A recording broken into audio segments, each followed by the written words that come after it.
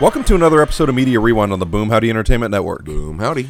I'm your host, Dustin P. I'm Genius McGee. And on this episode, we talk AMC's The Walking Dead, Season 9, Episode 5, entitled What Comes After. Rick Grimes' final episode. Ooh, the finale of the Grimes. So, for the sake of brevity and also our listeners, we do dive directly into spoilers, and this is going to be a little bit longer of an episode because there's a lot to unpack in this one. Yeah, there's. So, spoiler. Spoiler, super spoiler. But at the same time, again, if you're listening and You haven't figured that out by now, you're kind of a lost cause. this is Rick Grimes' last episode, I wonder if he'll survive. We don't know. Exactly. So we're going to jump right into it. Genius, what was your first take? At first, I was like, okay, let's see where this goes. You know, I was not hopefully optimistic, but after like last week's like spoilerific, I knew Right, what yeah, I exactly. was looking into. So I was like, okay, let's see where this ride takes me instead of like, oh no, right? Hopefully it's not some bunk-ass roller coaster where you fall off of it. But like overall, I dug it. I thought it was a good send-off and a good opening of a new chapter. Yeah, exactly. And I'm very much in that same boat. I think it was a decent send-off for a character that we've seen since episode 1 of this show. Yeah. And like you and I had talked, we're actually going to break this down into three sections because the way the episode was, it was very Rick heavy, of course. Of course. But we got, I guess, minor interactions with him and some of the other characters. Right. So what we were going to do is the bulk of it being Rick Grimes. We were going to wait until the end of our episode to kind of cover everything that happened with him.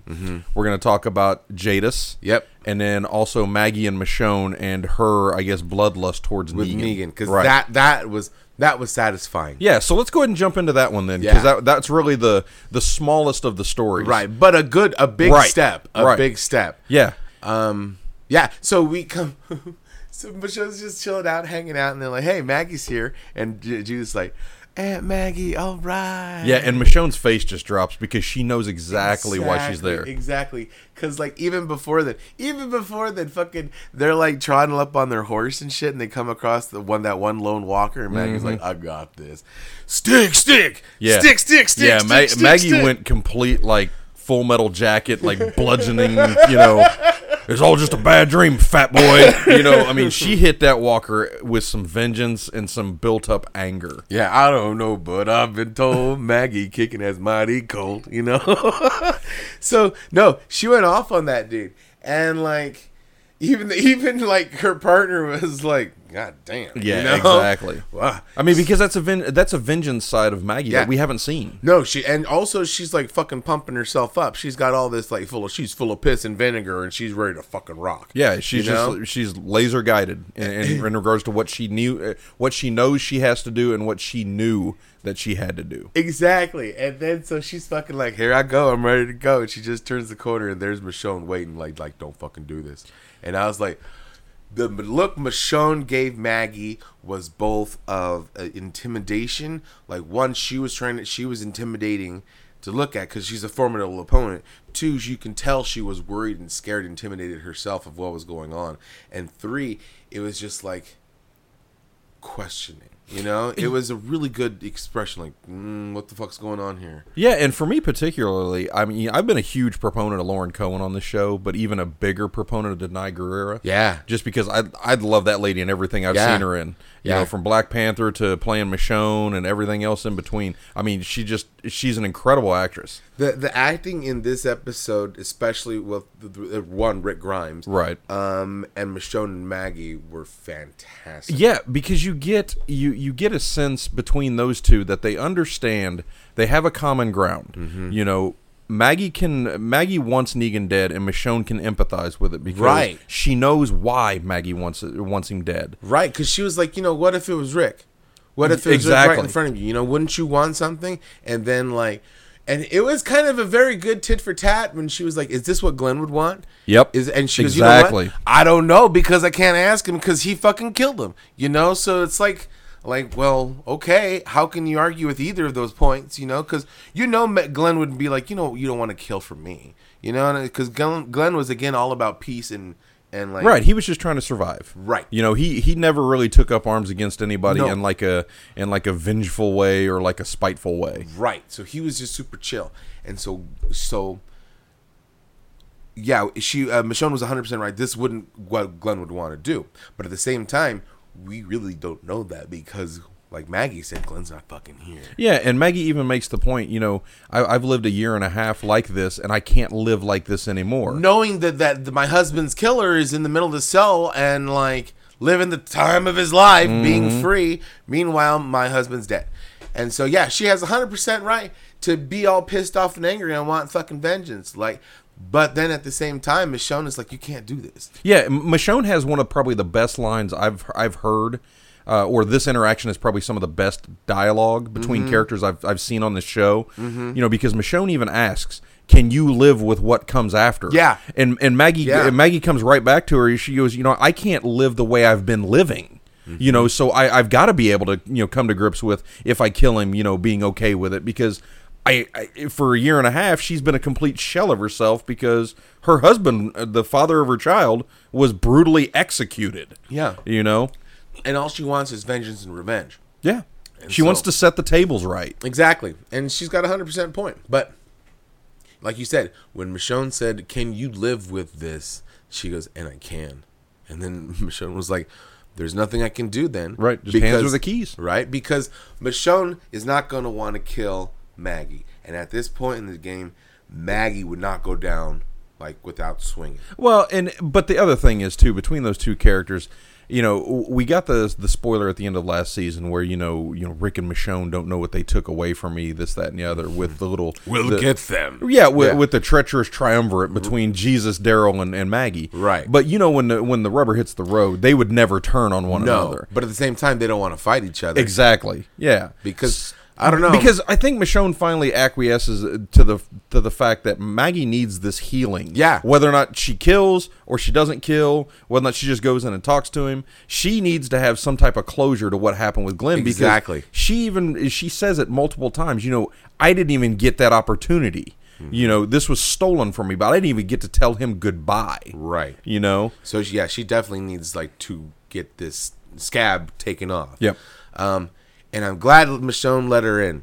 I am too. And I'm glad the way it ended because so Maggie comes in, she gets the keys, right? Which was so like that just look of like, all right, disappointment and just like okay, go for it, do what you need to do for me. I was like, holy shit, this is I was intense. I was like, okay, what is happening? Because we don't know what's gonna happen with Negan. Because last thing we know, he's fucking banged his head against the wall for some cockamamie reason, for all we know.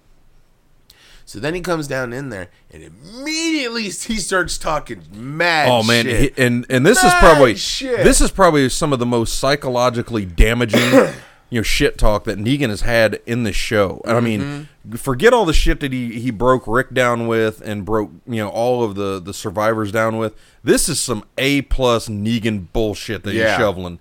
And the bad part is, man, he's doing it to a person that is emotionally compromised and already looking for blood. Oh yeah. So I think this really did backfire on him. He was throwing a match on the fire and hope like none of the dynamite would explode. Exactly. And so.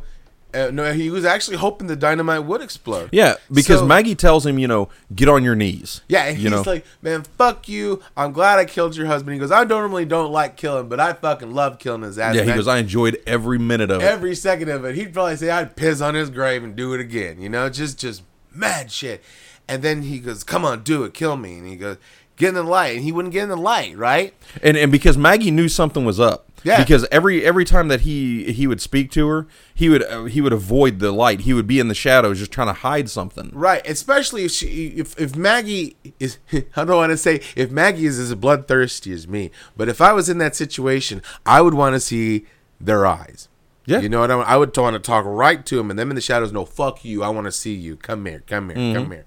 And so when he was like, no, just do it. Fucking come and get me. I'm on my knees. Come and get me. You ain't gonna do shit. Right? She's opening the keys. I'm glad she put 2 and 2 together. Because, like, unless some master plan, like, if he had, like, if he had, like, a shiv in his prison wallet, unless something like that would happen, right? There was no way, at his weakened state, she would overpower Maggie. Or he would overpower Maggie. Right. No way. right? So he was ready. So for her to see through that shit and see through him talking shit, it's like, what's going on? Why are you in the shadows? Yeah, and You know? it's finally revealed that, Negan is officially broken. Yeah. The reason why he was banging his head against the prison doors and everything. And Maggie grabs him by the collar, the scruff of his neck, and throws him out into the light. Yeah. And he immediately starts breaking down. He's like, I can't do this anymore. I can't live like this. I don't want to be this person. Right. I just want to see my wife. Yeah. And Maggie finally realizes that he's broken. Everything that they tried to get, this powerful, assertive, cocksure kind of, I am the shit. Right. Half your shit is mine. This person is completely gone. No, he's gone. Negan is gone. Roger is apparently, whoever Negan was pre-apocalypse. Right. That guy is there. Yeah. So he just wants to die and see his family again. And I guess Lucille, there's more to Lucille than there leads to be that Negan has let on, because he's always been like, it's just a baseball bat and picked it up. Yeah. So maybe his wife is Lucille or something. So there's more story to tell. Yeah, and he's officially broken. Yeah, and he wants to die. He can't do it himself. That's what he goes. He goes, I can't do it. I've been banging my head over and over and over again, but I can't kill myself. There's something in it. And just kill me, just get it over. And I'm glad Maggie didn't, because then he would win. And also the fact that he has now a fate worse than death. Even Maggie says, you're. Yeah, Maggie's exact line. I came here to kill Negan, but you're already worse than dead. Yeah. And that breaks him even further, because he realizes just how far he's actually fallen. Yeah. And I mean, you think about it, I guess the original plan was just to lock Negan in the cell. And Maggie is completely against Rick's master plan. No, he has to die. He has to die. So apparently Rick and Michonne, or Rick was right. He was absolutely right. Rick was right. Rick was 100% right. I don't want to say the justice system works, because we know it don't. But in The Walking Dead, in Alexandria, for a prisoner to be that broken, sometimes, knocking somebody down on their head horse, rock bottom shit, not only one is a fate worse than death, but two, if it's a true break, and he can't snap out of it, because I don't know what it's like to be 1.5 years in solitary confinement, right? Got to be maddening, but at least then he can be rehabilitated in some aspect, Yeah, potentially. Potentially. I mean, we still don't know. We still don't even know if he gets out of the cell. Right. I mean, because we've kept the comics and the show completely separate from one another, and the showrunners have done a really good job of changing up little bitty pieces, adding some characters and subtracting some others, and changing character arcs that have made the show, I would say, the better. Yeah. I mean, not saying that I don't enjoy the graphic novels and the books, but it's the show is different than the books, and that's what I appreciate about it the most. Exactly. It's its own different beast. So, I mean, really, and that's pretty much it for Maggie and Michonne, except for after the Negan and Maggie interaction, Michonne is visibly relieved when Maggie comes back out of the cell. Absolutely. But you know what? I felt bad for Negan. You know what I'm saying? I was to see him him just wanting to die, not bad, but I felt, and not sympathy, just not pity, but just dude, you done fucked up. You're a mess. Well, I empathize with him, and I felt bad for him, but he deserves it, so I don't feel that bad. But at the same time, I was and just looking at almost the same thing at Lauren Cohen, you're just a mess, and you're not even worth my time anymore. And and I'm just man, wow, that is a kind of a fate worse than death. I feel bad for you, man. I don't feel sympathy. No, I wouldn't either. No, but it's just kind of dude, that's fucked up. That's awful. I mean, you think about all the death and all the destruction that he's brought on. Right, he totally deserves it. But Jeffrey Dean Morgan was so pitiful. It was not Sarah McLachlan. I was about to say this episode was only missing the Sarah McLachlan song in the background. Right, he's fucking girl me over in the arms. He's behind the cage like the dog. Shit. For just 50 cents a day, you can help Negan. Right, he's old puppy dog and shit. No. He's despicable and deserves a fate worse than death like he's getting now. I believe this is the right way to do it. Right. But at that moment in time, to see him at his fucking lowest, you couldn't help. I mean, not couldn't help, but for me, I was man, dude, you done fucked up, and I feel bad for you, but bye. Later, dude. Exactly. So It was kind of nice to see. It was good. It was good cathartic to see, one, Maggie did not do it, and she saw just like this man who destroyed my husband is now a fucking piece of shit in the corner. You know, I'm glad he's got what he's got. I bet that was a good catharsis for her, and I bet it's good vindication for her as well, and maybe for him. He's been like, man, I'm not even worth being killed by somebody. Yeah, I can't even be murdered by the widow of the man that I murdered. Right. You know, it's just like boom, boom, boom, boom. Just when he thought he couldn't get lower, in comes Maggie. So yeah, that's a good. The punishment fits the crime. Yeah, exactly. So when Maggie leaves the little cell there, the basement of that house in Alexandria, she comes out and Michonne sees that there's no blood on the crowbar, and she's visibly relieved. Yeah. Well, then we get Random Alexandrian #1 shows back up and says, "Oh, there's trouble at the camp." Right. Okay, so that's where we're officially going to cut to the meat of this episode. Right, the Rick Grimes. Right. We're getting to the grimy part. So the very first part of the episode, the actual show episode, is we see Rick still impaled on the spike of rebar. Yeah. And he's talking to himself in a hallucination or like a fever dream almost. He's talking to himself in the hospital bed back from season 1, which honestly, you and I hate flashbacks for the most part in time displacement. I really liked him in this episode. Me too. I really liked him. I enjoyed the shit out of these because it not only it harkened back, although I didn't say it in there, but I got beefs with some of them. Yeah, I do too. I got beefs with some of them. But overall, I liked how it wrapped everything back to the beginning. Yeah, and it just everything was like a dark parallel of his beginning and his end. I really enjoyed that. Yeah, so, and I appreciate the fact that, you know, the writers and, you know, the people that produce the show almost threw a bone to everybody that's been with them since from day season one. Yeah, yeah. You know, it's kind of like, you remember this? This is cool, huh? Yeah. But it was. But it wasn't beating you over the head like saying, "Oh, there's the bicycle crawler from episode 1." No. It wasn't beating you over the head, but it was beating you. You know, it was. Yeah. It was like this. Emotionally taxing. It was like remember this, but it was a good beating. It was like, thank you, sir. May I have another? You know, it was just like, what, you know, it's one of those things. So like. Fucking, because there's I really enjoyed the scene. We're gonna be jumping kind of like, not I want to go all over the place, but there's certain aspects of it that since we're talking about the coolness of it. When he's leading his horse back to, it looks like Georgia, but it's not. Right, yeah, it's the original Walking Dead promo poster. Right, from the first one where it's where the empty. highways are completely empty. Right, and everything's going the other way. But then now there's a whole fucking herd of zombies. I thought was like, that is a cool shot. That is a cool parallel. And another one, the cool parallel that I liked was the door the original door that says "Don't Dead" open inside, right? Then you see the X off the don't. It was like open dead inside. It said outside. Yeah. You remember that? They changed it up because the don't was crossed out and it said outside. Yeah. So when he opens up the door, he goes into another part of his fever dream. Yeah. So I really enjoyed that.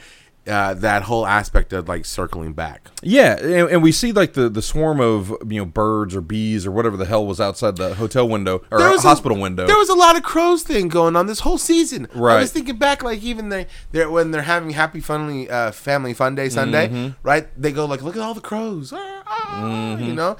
Going back, there's always been like weird like crow formations in this whole season. Scavengers, man. Yeah, scavengers. If Snoop Dogg comes out of nowhere, man, I just quit being Walker yesterday. Right. and we see that Rick finally, you know, lifts himself up off the rebar impalement with his belt and his hands, which had to hurt like a mofo. Ooh, dude, that made me cringe because he's over there fucking trying to do like a fucking lasso thing, like, and then just pull himself like a pulley. Up, yeah. And I was just like, woo, because then you hear like everything coming out. Man, that was painful. That was painful as shit. And so, you know, we continue on with Rick's story. He's, you know, off of the rebar. He gets up on the horse. He's visibly injured. You know, he's bleeding like a sieve. Yeah. You know, he's just dripping blood everywhere. And the more, like, I guess, I hate to call him a fever dream because they're not. It's just him fading in and out of consciousness. Right. You know, from loss of blood. But the coolest ones for me, though, was the second, I guess, hallucinations that he sees. He sees the imagery of the car. From the part where he gets, you know, when he gets shot. Yeah. He sees the farm kind of like in a utopian type of way. And then you also see the hospital bed. So you've got these very pivotal moments of his early life in the show that are all paralleled with one another. And then, you know, a little bit further on, I know we're jumping around, but we've almost got to if we're going to address these dreams. Right. And this was the one that got me because, you know, recently everybody knows we lost, you know, Scott Wilson. Yeah. But you see the Herschel interaction, and you always realize with an actor of that gravity just how good they can be in a show or how good they can be in a movie. When you haven't seen him for a while, they automatically come back, and he's back to being Herschel. Yeah. You know, he's back to being the guidance of Rick's character. And he continues to just kind of push him along and say, you know, look, your family's not lost. You're not lost. You can still find them. And I thought it was really cool because when he snaps out of that particular dream, because they're in the barn, you know, when he snaps out of that dream, Herschel puts his hand over his heart. Well, if you remember, when he comes back on the horse, his hand is still there. See, that's the thing that I saw. Okay, I wrote in my notes. I go, is there an extra hand over there?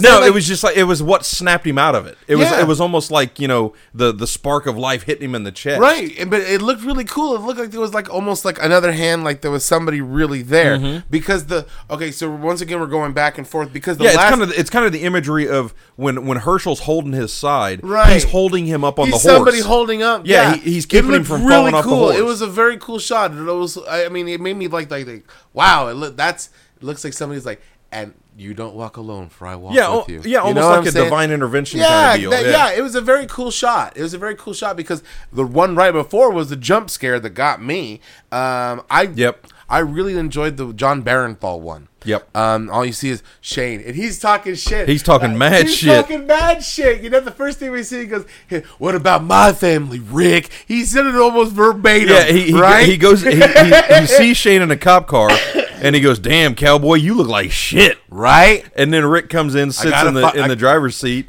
and Shane is just constantly talking shit. He's like, "How's my daughter?" Right? You know, like, God damn, dude. And then you've been dead for fucking 7 seasons, and you're still talking shit. But the thing I like about it is this is all Rick's subconscious. Exactly. So it's like he knows that it's fucking Shane's daughter, but he loves her just the same, which is awesome on Rick. And the fact that he can laugh about it because the next thing he goes, he looks better than you know, and like at least he didn't get my ears, you know. So that's cool that even though all the shit went down, he still in his heart of heart loves Shane, you know, and will do and they're still buds, and which I thought was very touching, you know. Even he still has love for Shane deep down, you know. Yeah. No matter what all happened, you know, the fact that he had to murder him, the fact that he had to watch his son re-murder Shane, you know, all those things that, you know, Carl's loss of innocence at that point. You know, it's interesting and it's awesome to see that, you know, Rick still has some type of forgiveness, you know, deep within his psyche and soul for all the shit that Shane put him through. Well, because then even like he goes, all that shit you did to me in the field down over there by the barn. Yeah, and Rick's like, yeah, man, I'm sorry, my bad. He goes, no, you did good. He goes, you did what I would do. He goes, you need to find it. Yeah. You need to find that rage. You need to find that hatred and get it done. Yeah, he goes, you did what I would do, and I'm proud of you. You need to do more of it. He goes, when you bit that guy's throat out, and I was like, oh yeah, that was fucking cold blooded. He goes, what you did to that dude with the red machete, and they go, oh yeah, that was cold blooded. Like, oh yeah, shit. And he didn't even mention the shit with Herschel in the bar, right? And so like, cause I was like, he's done some cold blooded shit. Oh yeah, you're right, Shane. You know, yeah, he did some bad shit. And then it was like, you know what else? Rah! And I was like, whoa! I knew it was coming, but at the same time, it was a good effect. It got me well. Yeah, you know, because he turned into zombie Shane for a second, and then like back to like, you need to wake up. Because I'm a zombie, I'm going to bite you. And it was a good one. It reminded me of, you remember the Twilight Zone movie?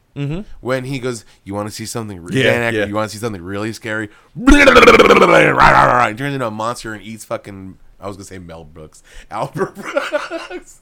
The Schwartz. But it was a good little jump effect scare. It really was. And I'm sure it made a lot of people piss their pants. Yeah, Because hopefully. I liked it. Hopefully, because that was a good segue into snapping Rick back into reality. Because right before that, Rick starts to apologize to Shane. He goes, "You need to forget that shit." Mm-hmm. And this is his Shane subconscious telling him, like, "Look, this is making you weak at this moment. So you need to get your shit together. You need to wake the fuck up, and you need to cowboy the fuck up." Mm-hmm. And that's exactly what Shane always told him. You're not strong enough to do this.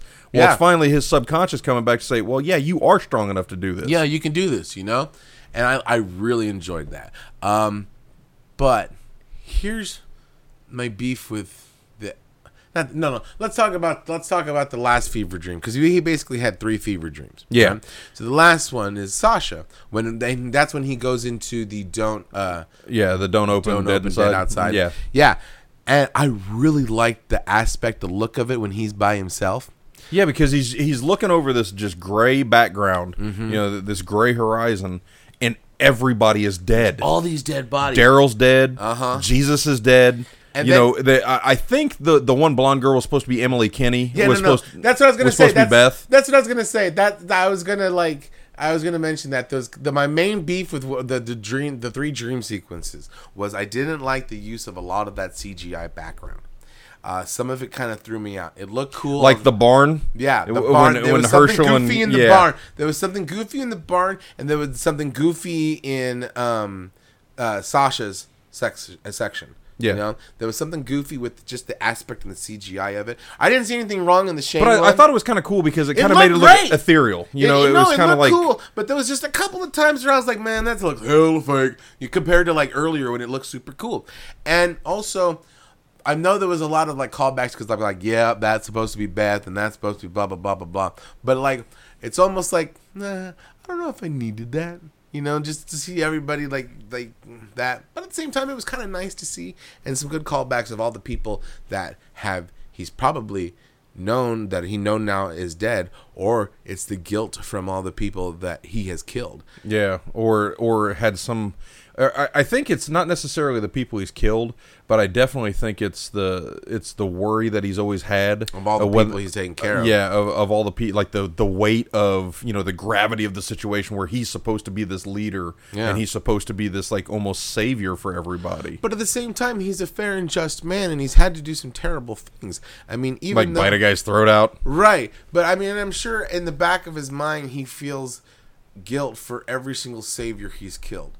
Every single person of Woodbury he's killed. Every single person who, I mean, you know what? Just along the way that he's had to kill. Let's go existential. Zombies used to be people too, and he's had to put down some people he's known who were zombies. Yeah. So like, I'm sure that all those people represented that, and that's got to weigh heavy on your soul. Because what do they say? Heavy is the head that wears the crown, and so. When Sasha comes out and saying like, look, it's okay. You did what you have to do, and we all forgive you. We can just do this together. I thought that was really touching. And I loved Sasha's acting in this one, too. Oh, yeah. Sonequa Martin Green, man. I've always loved her as an actress. She was great. I mean, she's got some chops, man. Mm-hmm. She was great as Sasha the first time around when she was alive. Yeah. And now this, like, dream sequence Sasha, I mean, I had even more kudos for her because, they gave us strength to do what we had to do, and we make each other better because Rick, at that point, he's just like, what am I supposed to do? How am I supposed to keep everything together? How are these people supposed to carry on without us? And she goes on to, like, this explanation of how the interactions that we have with one another, the love that we give to one another, really bolsters each other's confidence levels, the faith that we have in humanity and each other. Yeah. So I think that was really what her interaction there was supposed to mean. But see, that brings me to my other beef with the story. It's like, if everything is supposed to be about love and bringing people all together, wouldn't you think that it would be, to me, I would like to have seen Carl. Okay. Because, I mean, if you think about it, like, these are the people who, like, meant a lot to him in the land of, like, welcome to the land of the dead. Here's Dad, welcome. I mean, you see Jesus, you see all these people who he thinks Emily dead. Kinney. Yeah. And, like, so that's why I thought it would have packed more emotional to me if it was Carl. Yeah, but I don't know if you could really use Carl in that instance because with the people that we're seeing there, the people that have these interactions with him are people that haven't had any type of closure with their death with Rick.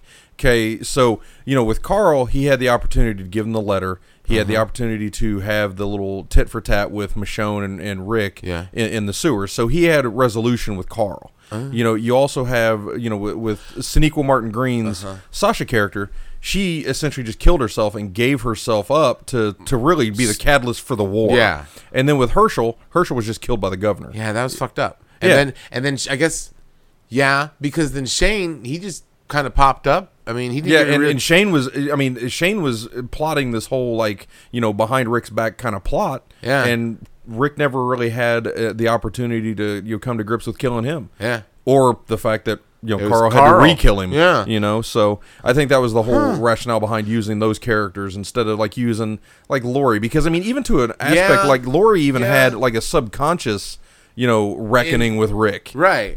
So I think that was the reason. So she has closure. Yeah. And Carl has, No, I mean, because that doesn't make sense, because especially Herschel, because he was like a fucking... Yeah, like a dad. And a prisoner of war. Yeah. Like an act of, defiance. So, no, that makes... I like what you're cooking. I'd like to subscribe to your newsletter. So what we've got at that point, Rick really snaps out of it again, and he comes into the tent city, the where the bridge and everything was kind of set up for their makeshift station. Yeah, I really like that. I really like that shot because it set it up nicely. Because you see the 6 zombies coming and you're like, grr, and then he's like, oh shit, fucking pop, pop, pop, pop. But it was scary how they're coming in, and you said it was almost Jurassic Park from the trees, and they're the whole forest is moving. Yeah, they're just coming like that. You see, wugga, wugga, wugga. And then all these zombies are just clumping through the fucking campground, tripping over the tents and stuff like that. It was really scary. It was real fucking intense. I like it. So what we get with that point is that Rick is still losing a lot of blood. He's kind of fading in and out, but he still has the wherewithal to be able to shoot the zombies that are closest to him. Right. And he gets up again. And he starts to make his way toward the bridge. And at that point, we get what is almost like a red herring. Almost we see all of the group. We got Daryl and Michonne and Maggie and all of the main characters coming to the rescue that. Da-da-da, right. And then, what we were seeing is, after they dispatched, the first wave of herd, because that was a huge herd. No, it was... They just kind of stopped. No, I was like, fucking, when I saw it happen, I was like, yes! Fucking, here they come, the cavalry, dun, dun, dun, dun, right? Because then fucking everybody was there. Fucking Eugene was there shooting guns. Mm-hmm. Fucking Jerry was there with his battle axe. And that was pretty badass, Yeah, dude. it was. That was like a He-Man. That's a He-Man battle axe right there. And then Michonne, it was so fucking touching. We're here. We all love you. You found your... We're here for you. We're all together. We got this. We got you. And then it turned around and yeah, Rick, we got you. And I'm like, man, something's wrong here. Because that was a huge fucking ass herd. And I don't care how bad of asses it was like a Mentos commercial. Right, ooh, do-ah. And it's like, it doesn't matter what comes. While fucking they're decapitating all these fucking people. But they turn around and yeah, the fresh maker. Everybody gives a thumbs up. Right. And it just seemed like, I was like, why are you stopping? I know it's Rick and he's dying, but Michonne's got this. Keep the zombies at bay. But then we turned out it was another fucking fever dream. Yep. It was a bait and switch. Yep. I was like, man, that's some bullshit. Yeah, I was angry. But it was really cool because Rick's manifestation of Michonne in that instance, she goes, touching. We don't die. Yeah. And that's exactly what Morgan told Rick. That's exactly what Morgan told a lot of people. So they're bringing back all these little snippets from the episodes previous. Yeah. Just you got to do this. Yeah. So we see Rick get up again. Yeah. And he starts to stumble across the bridge. It was like what's that one where he's like, I'm gonna make it, like the little engine that could, but there was one I think I can. It was really good. It was a strong test of will. Yeah, I mean, dude, you're talking about the strongest willed character in the show, except that horse. Well, that's fuck you, Rick. I'm out of here. Mr. Ed burnt the fuck out. I'm telling you, I would too. Yeah. So with that, you get Rick, kind of crawling his way back over to the bridge and whatnot. And at that point, honestly, that was kind of a false flag for me because I thought the bridge was going to collapse. Yeah, little did we know they did one hell of a job constructing this. Right. So he was like, man, it fucking did. It didn't break. It's like we did too good of a job. It was like, man, that's some bullshit. Man, I was looking for a C plus, right? Man, I wanted a cool average, and I did too good. Damn it, you know. But I dug it. But the one thing, finally, so like the fever dream comes true because all of a sudden, like, he's like, fuck, I don't know what to do now, right? Something's going on. I'm fucked, right? Because he's done. He wants to keep fighting. But he's lost. Think about it. He's lost so much blood. Exactly. And I mean, he's out of bullets at this point. Well, not out of bullets, but I mean, he's getting low on ammo. You know, because I mean, he's already used 3 of the bullets on the walkers. So I mean, it's only a 6-chamber gun. And he's led about 2 miles worth of walkers, about 5 miles on a Georgia highway or Washington highway. That's exhausting even thinking about that. Let alone, that sounds like too much exercise. Let alone with a through and through your gut. Right? I think you should have cauterized that like Rambo did in Rambo 2. Started on fire. With the same rebar because poetic justice. But the only thing is, so he's like not giving up, but he's like, I'm out of moves. Exactly. Yeah, he's pretty much resigned to the fact that he's going to die. Yeah. Because the bridge didn't give way like he thought. Yeah. You know, and so like in Epic, you know, oh, will he die next time? Find out. You see like the one of the walkers tips over like the box of dynamite, right? And you know you see all the dynamite laying there. But before we get into that, there was one scene of, I don't know why it popped into my head, but when Rick is kind of like shambling along and like he's like turning back and he turns around from the walkers and he's coming shambling again and he's turning around and come back. There was one part of me that hoped like he would turn around and he would be a walker, and then dun dun dun dun, and they're all dancing on the bridge, dun dun, right? Like if they didn't do that, like cut, god damn it, stop it! If they didn't do that once, they missed a great opportunity. Yes, yes, they did. I just like. That would be the most epic way that Andy Lincoln could ever leave the show as a choreographed thriller dance right on the bridge. And then he turns around and he's back in Georgia in the hospital bed, and then he leaves and he turns around and his eyes are yellow. I wish that would happen, but I'm glad it didn't. But like anyway, I digress. They knock over the dynamite. They knock over the dynamite, and Rick finally sees his opening to be able to get this herd taken care of. And you see at that point, all of the main characters finally come back to the camp. Ezekiel, you see Maggie, Michonne. Well, I don't think you see Ezekiel. I didn't see Ezekiel, but oh no, that was in the fever dream. But it was Carol and Michonne and Daryl and everybody. Yeah, and Daryl's taking care of walkers, with the crossbow from a distance because you see all these walkers just kind of straggling toward Rick. Well, they're trying to get to him. Then all of a sudden, Rick decides, hey, you know what? I'm going to self-sacrifice. He shoots the dynamite, blows up the bridge, and everybody is absolutely just crushed. That was a huge fucking explosion. That's a lot of fucking dynamite, man. Yeah. That's a lot of dynamite. Mm-hmm. So, the bridge is broken up. And honestly, I've had some beef with the past season and probably season and a half, some of the CGI. The CGI looked really good on those burning zombies kind of falling walking down there. I wrote that in my note. That looked fucking rad. Yeah, it looked really, really good. Yeah, it did. Either that or they had a lot of ballsy stunt people. I'm on fire! And then just like I have to jump into the water. I really enjoyed that scene, the explosion scene, and like you said, the aesthetics of the zombies walking into. There's something oddly satisfying. It was like one of those oddly satisfying videos. I could probably watch like flaming zombies dumping into the water to like help me sleep at night. Yeah, because and that even harkens back to one of the things I think they muttered in season 2, I believe it was. When they talk about how the zombies are attracted, they're attracted by like fire and sound. Mm-hmm. So when the explosion happens, you just see these zombies that are like the first wave is on fire. Yeah, they fall in and just everything else catches fire and kind of just falls in after them because they're chasing like the person in front of them almost. And what a great way to get rid of a giant herd is just because they're all they're all lemmings basically. Not only did you blow them up, but you set a barrier of fire. They're still going to come and walk through because they're dumbass walkers, and they're going to go right into the river. So they're walkers, not thinkers. But I'll tell you what, man. Once Rick gets exploded, exactly. Once Rick gets exploded and Daryl sees it and everybody sees it and everybody's just freaking out and so sad.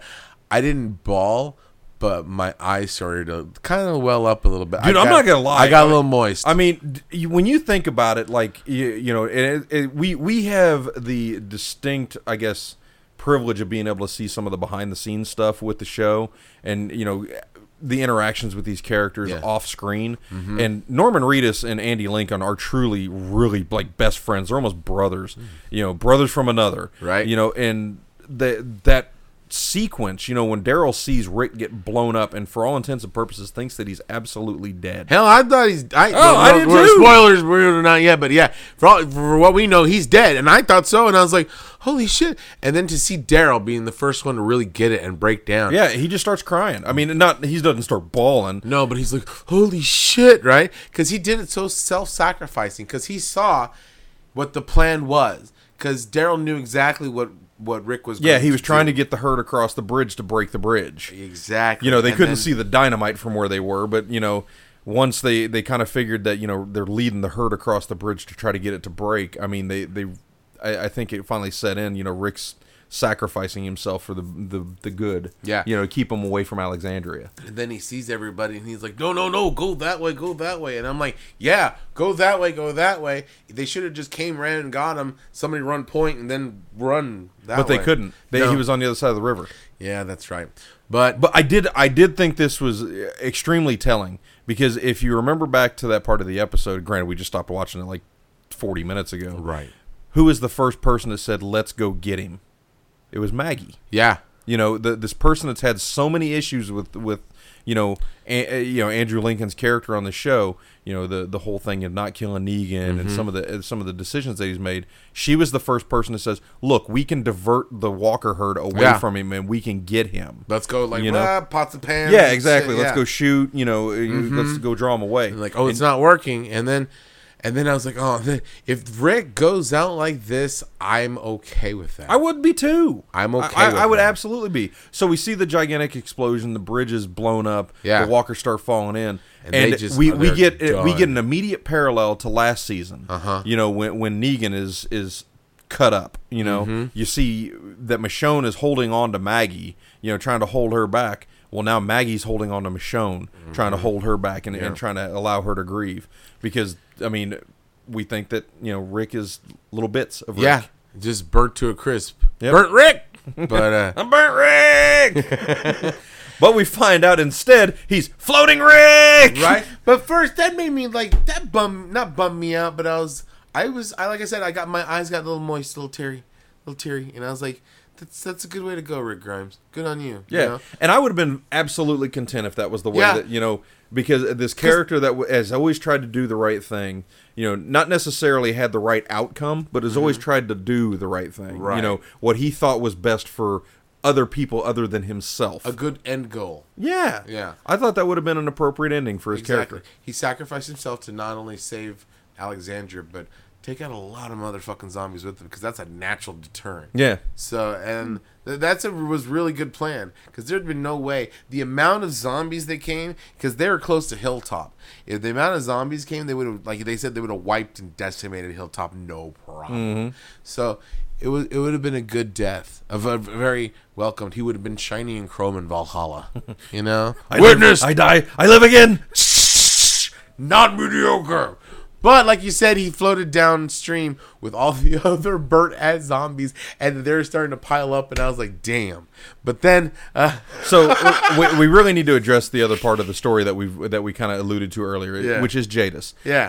We see her leave the trash... Well, we don't see her leave the trash dump, but she leaves the trash dump in an RV. She gets about a mile and a half away or so, and the RV breaks down. Well, she's still in communication with the helicopter, whoever's on it. Yeah. We don't know who that is. Yeah. Apparently, they know her past, because they're like, don't fuck with us this time. You fooled us once and twice. Don't fuck with us. Yeah, you're screwing with us. And she even says, no, I'm not, I'm no more games. I need to get out of here. Mm-hmm. And so that's pretty much it for that portion. Well, then fast forward after the bridge explodes, Floaty Rick goes on down the stream. He kind of Floaty Rick. he gets washed up on shore, and Jadis sees him off in the distance. Well, the helicopter is coming in. and Jadis, sees the smoke in the background. She sees Rick downstream, and the helicopter's communicating, "Do you have our A?" Yeah. And Jadis is like, "No, no more games. I never had your A, but I've got a B." Yeah. So I don't know what the hell that means now, because I conjectured that it was alpha and beta and, Nope. alpha male, beta male kind of deal. Nope, not anymore. I thought it was infected, non-infected. I don't know if that's even true anymore. So I have no idea what A and B means. No fucking clue, but I fucking loved it. Yeah. I fucking loved it when she said, and he goes, JD goes up and the helicopter like, "Look, I have something. I have something for you. I've got a B. This is something we need to do. This is a friend of mine. Please help." Yeah, Please he helped me. I need to help him now. Yeah, and they're like, "Okay, right?" And I was like, "Oh my god, he lives again!" Right? I was excited. It was like I knew it was gonna happen, but I still ate it up with the spoon. Yeah, and honestly, the only part of this episode that didn't work for me was the jaunty little tune, Space Junk by Wang Chung, that was playing when he was on the helicopter. I liked it. I really liked it. Because everything else was so ominous and heavy, and just all of a sudden it's like this jaunty little tune. But I think that's something you might need, especially after somebody dying, that you assume dying, that you've been with for 9 episodes. This was kind of a heartbreaking thing. And The Walking Dead is not known for its lightheartedness, and especially with I don't know, Easy Street was a jaunty little tune. It was, but it's a memorable tune. I don't think Wang Chung is going to be as memorable as Easy Street. But at the same time, I thought it was like, it kind of made me feel like everything's going to be okay. Yeah, This is the end of this chapter. Well, and Rick's not just on the helicopter. I mean, he's actually been patched up. I mean, he's going to safety. We don't know if he's living or dying, but I mean, he's got a nasal cannula. I mean, somebody on that helicopter knows how to do kind of like meatball surgery, almost like MASH. If he comes back as a cyborg, I'm going to be pissed. But that's good to know. Rick Grimes, eliminate stuff, fangs, but he comes in like the Edie 209. Happy birthday, Judith. But but no, I liked it. I liked the jaunty tune. I thought it was like, okay, it was comforting. Yeah, and I can see how some people it would be like, kind of a relief from all the heaviness of the episode. So we see that Rick and Jadis are on his helicopter and they're being whisked away to somewhere. And apparently he goes like back into a coma or something, or where he's just being knocked out. Yeah, I mean, I would be too, man. I mean, if he lost dude, if he lost that much blood, man, I'm kind of calling BS, honestly, because I mean, if he got impaled through the stomach like the way he did, I think he should have died way back long time ago, like somewhere on the road, on the horse, like you said in the episode Shane. Yeah, but it was satisfying though. Yeah. I really do. I mean, I think it was a very fitting quote ending for the character that we've seen since episode 1. But it's left it so ambiguous, but yet like it was almost. I know we bitched about it on previous episodes where it's like Rick Grimes' final 4 episodes or something. But at the same time, I think they did that because if we would have not known that it was coming in this kind of ending where like he lives yet again and to see another day, but we don't know where, we don't know why, we don't know how. If we did not know that this was his last episode, I would be pissed if we never saw him again, because I want to be like, where the fuck did he go? Dude, I'm still pissed that we haven't found Heath. Jesus Christ, man. He's the one like missing character out of this entire series that is just pissing me off. It's like, dude, I realize he played Dr. Dre. There's not going to be another Straight Outta Compton 2. Come on, bring the guy back for at least an episode, or let us know what happened to him. They forgot about Dre. Apparently, because I could almost stand knowing that, Andy Lincoln or Rick Grimes or whatever you want to call him is kind of just out in the wind. I want to know what the fuck happened to Heath. You didn't see him? He was in the herd. Yeah, he's floating down the river. Bloop, bloop, bloop, bloop, bloop. But, no.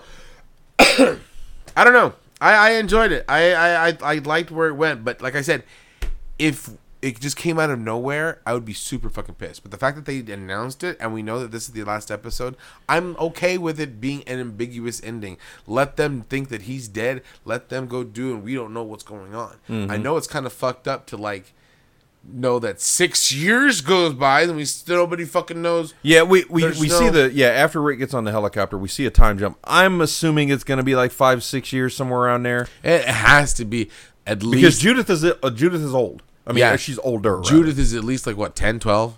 Maybe not even that. No, maybe about 10. Yeah, probably 10. about that. So probably about the time that, Carl really started becoming an ass kicker. Yeah. So, yeah.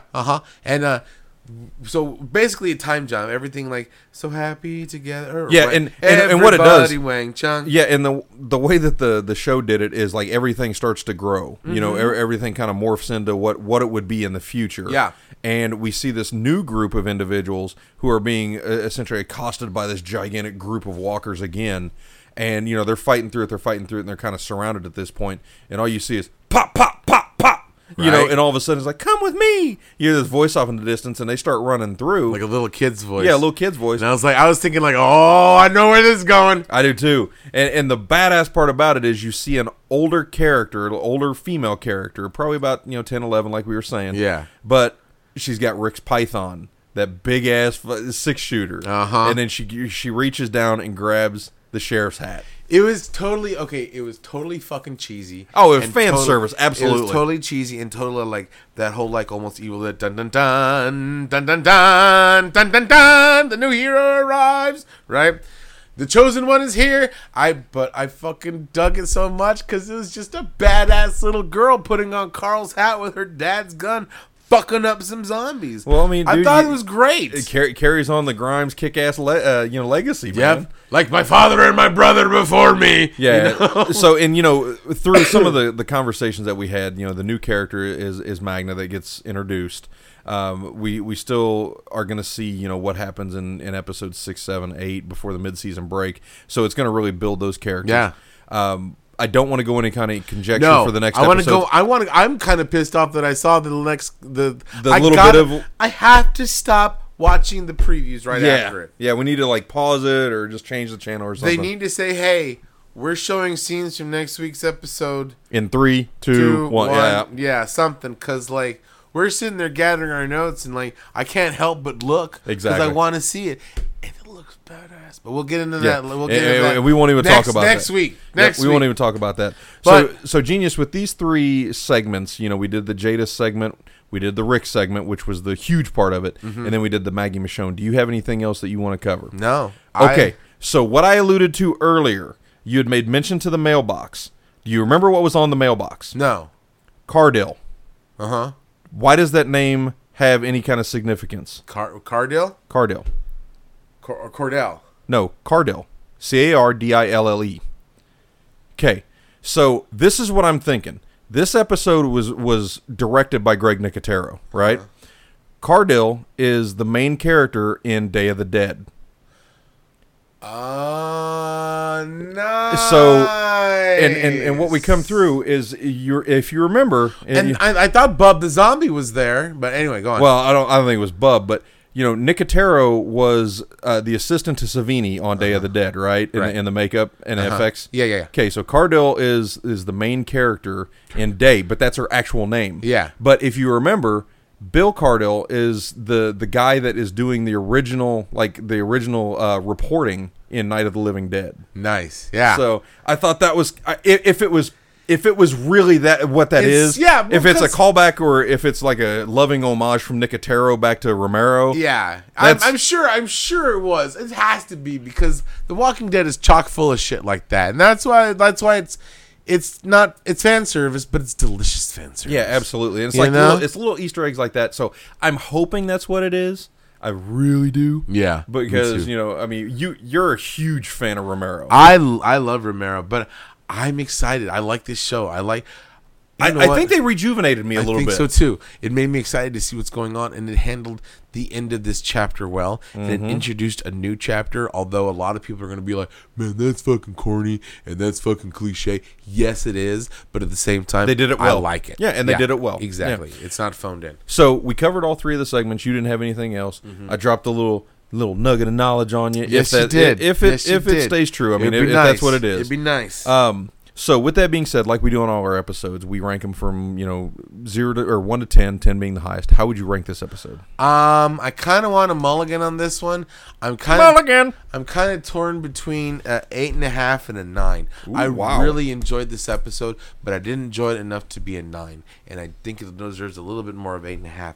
I liked the way that it wrapped up the whole Andrew Lincoln story, bringing it back all the way from Shane and Herschel, the parallels to the first episode, but like you said, it wasn't that much like, hey, here's the first Walker girl. Hey, remember Sophia? Yeah, remember the girl that got killed? Remember her? It's like those Facebook posts. This is her now. Feel old yet, or whatever those ones. Oh yeah, like the Up Rocks video. Right, but she's like all like decrepit and fucking like just a dead rotting zombie. It happened 8 years ago, but like.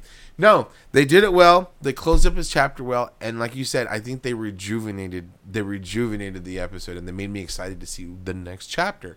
I still haven't seen a perfect episode, and I don't think it deserves a 9, but I think it deserves more than an 8.5. So that's why I'm going to 8 and 7.5. I thoroughly enjoyed this ending. And I think I'm going to go with an 8.5 as well. You know, there were some minor issues. The beefs. But I mean, it was nothing too terrible. Right. You know, it wasn't like, oh my God, that's bullshit or anything like that. Right. I think for me personally, I would have liked to have seen Rick just die.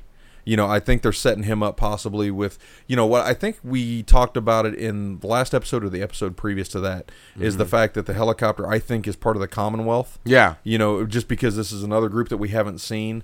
If you remember back to when they're first setting up the camp, and I believe it was episode 1 of season 9, they've got like all the different signs and everything on the signpost. The bottom one is Toledo. Yeah. So I mean, granted, that's a callback to MASH, but at the same time, you know. But you know, and that's like I think that's another group that we have yet to see that's further away. I think they're just kind of saying, "Oh, look, Toledo," but no, I think it's more. You know, because I mean, these people obviously have the ability to you know fly, right? So they have the ability to get away from DC and the East Coast area, and they got enough technology to keep like triage supplies in the helicopter. Yeah. So I mean, they're obviously good at foraging because I mean, we see if you remember back to episode 1, they're more advanced than the Scooby Gang, right? Yeah. I mean, if you remember back to episode 1, when Rick walks out of the hospital, there's a big ass helicopter there. Yep. You know, so maybe these people scavenged that helicopter and decided to just get the F away from Atlanta Makes and everything sense. else. So I'm going to go 8.5 because I think they did a lot of things. I mean, I would have preferred to see Andy Lincoln's character. You know, I would have preferred to see Rick just go. Yeah. You know, that way he could completely be with his family because Judith isn't really his daughter. Right. Yeah, but then at the same time, you know, it's still it leaves like some sort of mirage of hope. But that possibly we could see him maybe, you know, a couple seasons or maybe even this when the series wraps up. But here's the thing, like I also like I was saying, I'm cautious, not cautious. I'm optimistic about the next chapter, basically The Walking Dead, because it looks very cool and very interesting. Because I like everybody's new haircuts. But did Daryl finally take a shower? Find out next week. Right? Did you notice that everybody looked different except Daryl? Daryl was the only one that's still, I guess, scuzzy chic. So like whatevs. But I forgot where I was going with this. No, I hope if they bring Rick Grimes back, because you know eventually they're gonna do, because he's not dead. You know, if they, well, we don't know if he's dead or not. Yeah, I mean those injuries could have been his. No, Ann was like, "You're gonna be okay. You're gonna," and he's awake. He was awake when things. He goes, "I think I'm gonna be okay," but then he goes back into his coma. So I think that's fine. It's kind of like the circle of life. He started out in a coma. He ends in a coma. It's satisfying, but I don't want them to bring him back like in 3 weeks or even like the next season. He needs to stay gone for at least 2 seasons. Oh, I think he'll be gone for even longer than that, man. That's what I'm saying. At least 2 seasons. You got to figure a lot of with these British actors. I mean, they're coming across the pond to go to Atlanta for 8 to 10 months to film this, and he's been doing it for 10 years. Yeah, and that's a huge strain on like family life. Yeah. So I mean, I can understand Andy Lincoln wanting to be around his kids, wanting to be around his wife. Because he's got money. Yeah, I mean, exactly. I mean, he got that Walking Dead money. He's got enough money on fucking action figures alone and costumes and like fucking. You know how many Rick Grimes I saw this year? I saw a ton of little Rick Grimes running around. Exactly. But no. So I'm gonna go 8.5. You're gonna go 8.5. Yeah. Bordering, teetering, possibly on a 9, maybe, possibly. I really enjoyed this episode. It was a good cathartic closure for me. So we will actually be back on Wednesday with the final wrap up of USA's The Purge. Yeah. And then that following Monday with season 9, episode 6 of AMC's The Walking Dead. New chapter. But on behalf of Genius McGee, I'm Dustin P. And I'm gonna go on a helicopter ride.